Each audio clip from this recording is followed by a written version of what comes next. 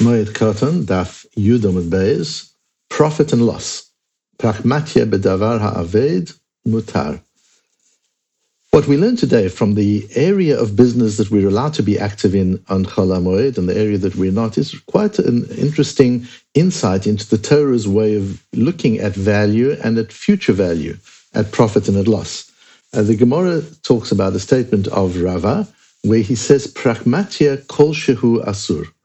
Any form of business is not permitted on Chol HaMoed. Now we'll get into the details as we go through this. No need to jump to conclusions right at this point.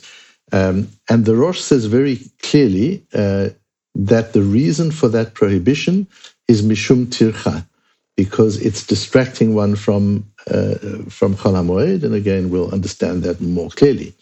But Omar Rabbi Yossi Bar Avin adds with a very practical view of the halachot, uvidvar ha'aved mutar.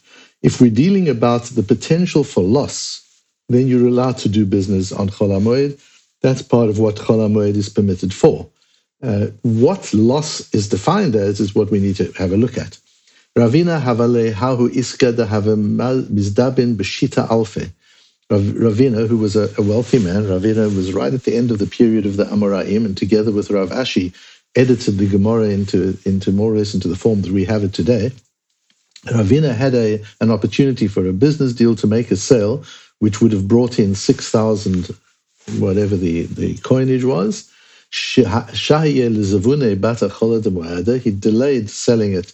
He put off the trade until after Chol HaMoed. And he was able to sell it at twice the value for 12,000 instead of for 6,000. And why that piece of that story about Ravina is so important, we'll see in a moment. What we have to look at is what really classifies as loss. What is potential loss? What are you allowed to do on Chol HaMoed and what not? We have the Rosh, who says that, as I mentioned, the reason for this prohibition is because of tircha, and that does not apply, says Rabbi Yossi Bar Avin, when there's a davar ha'aved, a potential for loss, v'lo mikri davar ha'aved, ela sheyechesar min hakeren. And the only thing that is considered as a loss is when you will lose capital, when you will lose part of what you spent on this item, or part of what you've invested in this deal could be lost. That you're allowed to do on Chol HaMoed to protect yourself from that loss. Aval im yom hashukhu b'moed v'yuchal ata limkos charato b'revach ulachar ha'moed lo yuchal laharviach kol kach.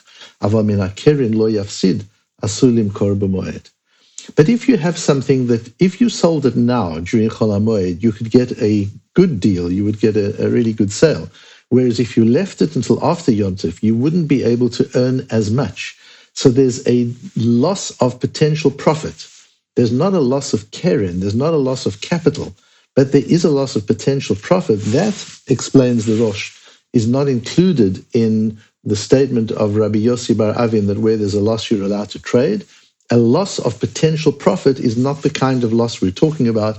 We're only talking about a real loss, a loss of capital. And the reason for all business being asur, the Rosh says in his Shailos and Chuvas, that pragmatia yesh torach gadol, there is a great deal of effort involved in business. Not so much effort, but focus. B'shivui hadikduk shel mekach, to work out the actual value of a trade. Umitoch tirdato, and because you're so focused on the mathematics of it, on the economics of what you're doing, your mind is completely focused. Yimna misimchat Yom Tov. During that period of time, you have removed yourself from the joy of Yom Tov. However, says the Rosh also, if you're doing something which is routine, you're trading in a way that doesn't need you to calculate and think and be concerned for the value. For example, you're lending money on interest, where the interest rates are fairly fixed. It's a quick calculation.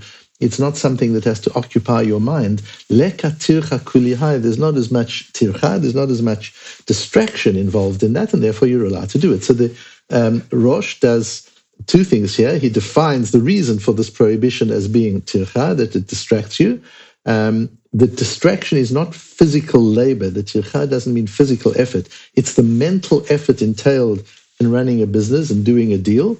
And where the deal is completely routine, like lending money at a fixed interest rate, that's not included, and one could do that on Yom Tov. This is different from those who are of the opinion, the Nehemiah Yosef and others, that the prohibition here is more like the laws of Shabbat and proper Yom Tov, where the reason not to do any business on Shabbat or talk about business or to do a deal is because it might lead you to record the deal, to write down. And we talked about that in Masechet Shabbos and Beitza. And in that case, even if it was just lending money on interest, it wouldn't be allowed. But since the Rosh goes with the view that the problem here is distraction of focused attention from the joy of Yom Tov into the activity of business, that doesn't apply in a routine case. And Tosfot holds exactly the same, that loss is only where the loss is of principle and not if it's a loss of potential, and also that loans would be permitted. That was introduced by Ri and Rabbeinu Tam, Tosfot say. Rabbeinu Tam, grandson of Rashi, and Ri, Rabbeinu Tam's nephew, they are really the foundations of the whole Tosfot school. And Rabbeinu Tam towers over the Tosfot movement as the initial authority whose influence expands way beyond his region and way beyond his time. And Ri as well, and they were both, particularly Rabbeinu Tam, very sensitive to the realities of life and the realities of business, and were careful to make halakha adaptable as far as one could do within the authentic guidelines of halakha to make business possible. And here we've got a good example of this, where they find certain things that you're allowed to do on Chol HaMoed, such as routine transactions that don't involve a lot of thought. Furthermore, Rabbeinu Tam also writes in his Sefer HaYashar that this is not about buying or selling. If you're buying and selling things you need for the house, that's not called business. This is really schorah, where you're trading. You're buying in order to sell. You're selling in order to buy again. You're involved in your business. Once again, we see the focus is on the activity of business. It's not just on the buying and selling. Buying and selling you can't do on Shabbat, even if it's for your own needs. But here we're not worried about the Isur Shabbat. We're not worried about a melacha. What we're worried about is removal of focused attention. The Ritva goes further and says it's not only loss of principle, a loss of capital that we're concerned about. If there's a potential loss of profit, that also constitutes a loss and would make it permissible on Chol HaMoed. V'yesh Omrim, says the Ritva, Kivan shekvarhu birshuto, since you own something which right now is worth $100,000, and you could sell it now for $100,000. And if you keep it until after Chol HaMoed, it's going to be worth less. You don't say, well, yes, but even if it's worth less, let us say the item cost you initially $50,000. If you sold it now, you could make 100% profit. If you sold it after Yom Tov, you could only make 90% profit.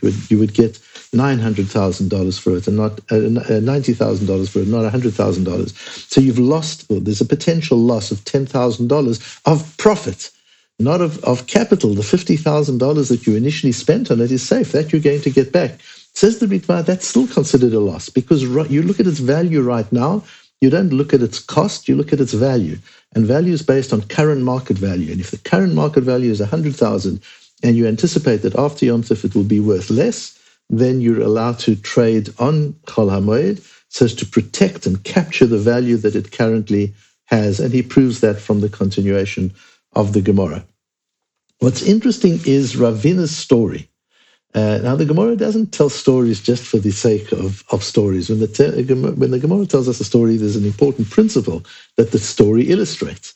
So Ravina had a deal to do. He could have sold the item that he had for $6,000. By waiting till after Chol HaMoed, he sold it for $12,000. That's not to teach us you must always wait till after Chol HaMoed because you'll make more till after Chol HaMoed. It teaches us something more important than that, something more fundamental than that, which underlies the whole principle of this piece of Gemara and of these halachot.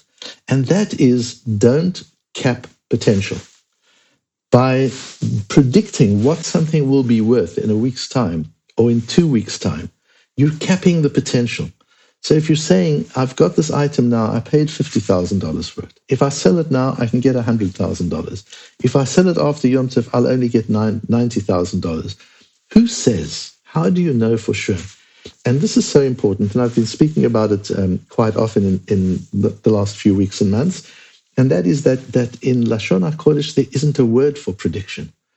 There's a word for letzapot, tzefiyah, which means to envision. I can envision making profit after Yom Tov, but I can't predict, because if Hashem exists in our world, then the future is always unknown. And isn't this something we should have learned over the last 2 years of the pandemic? The future is unknown. The predictions are unreliable. Nobody knows what the future can be. We can have a view of the future. We can have a vision of the future. We can have hopes, but we can't predict. And if we can't predict, we can't have expectations. And therefore, when it comes to the question of should I or shouldn't I do this trade on Yom Tov, the general view of Tosfot and most others is you don't think of future potential profit at all. All you've got to worry about is, do I need to protect my capital?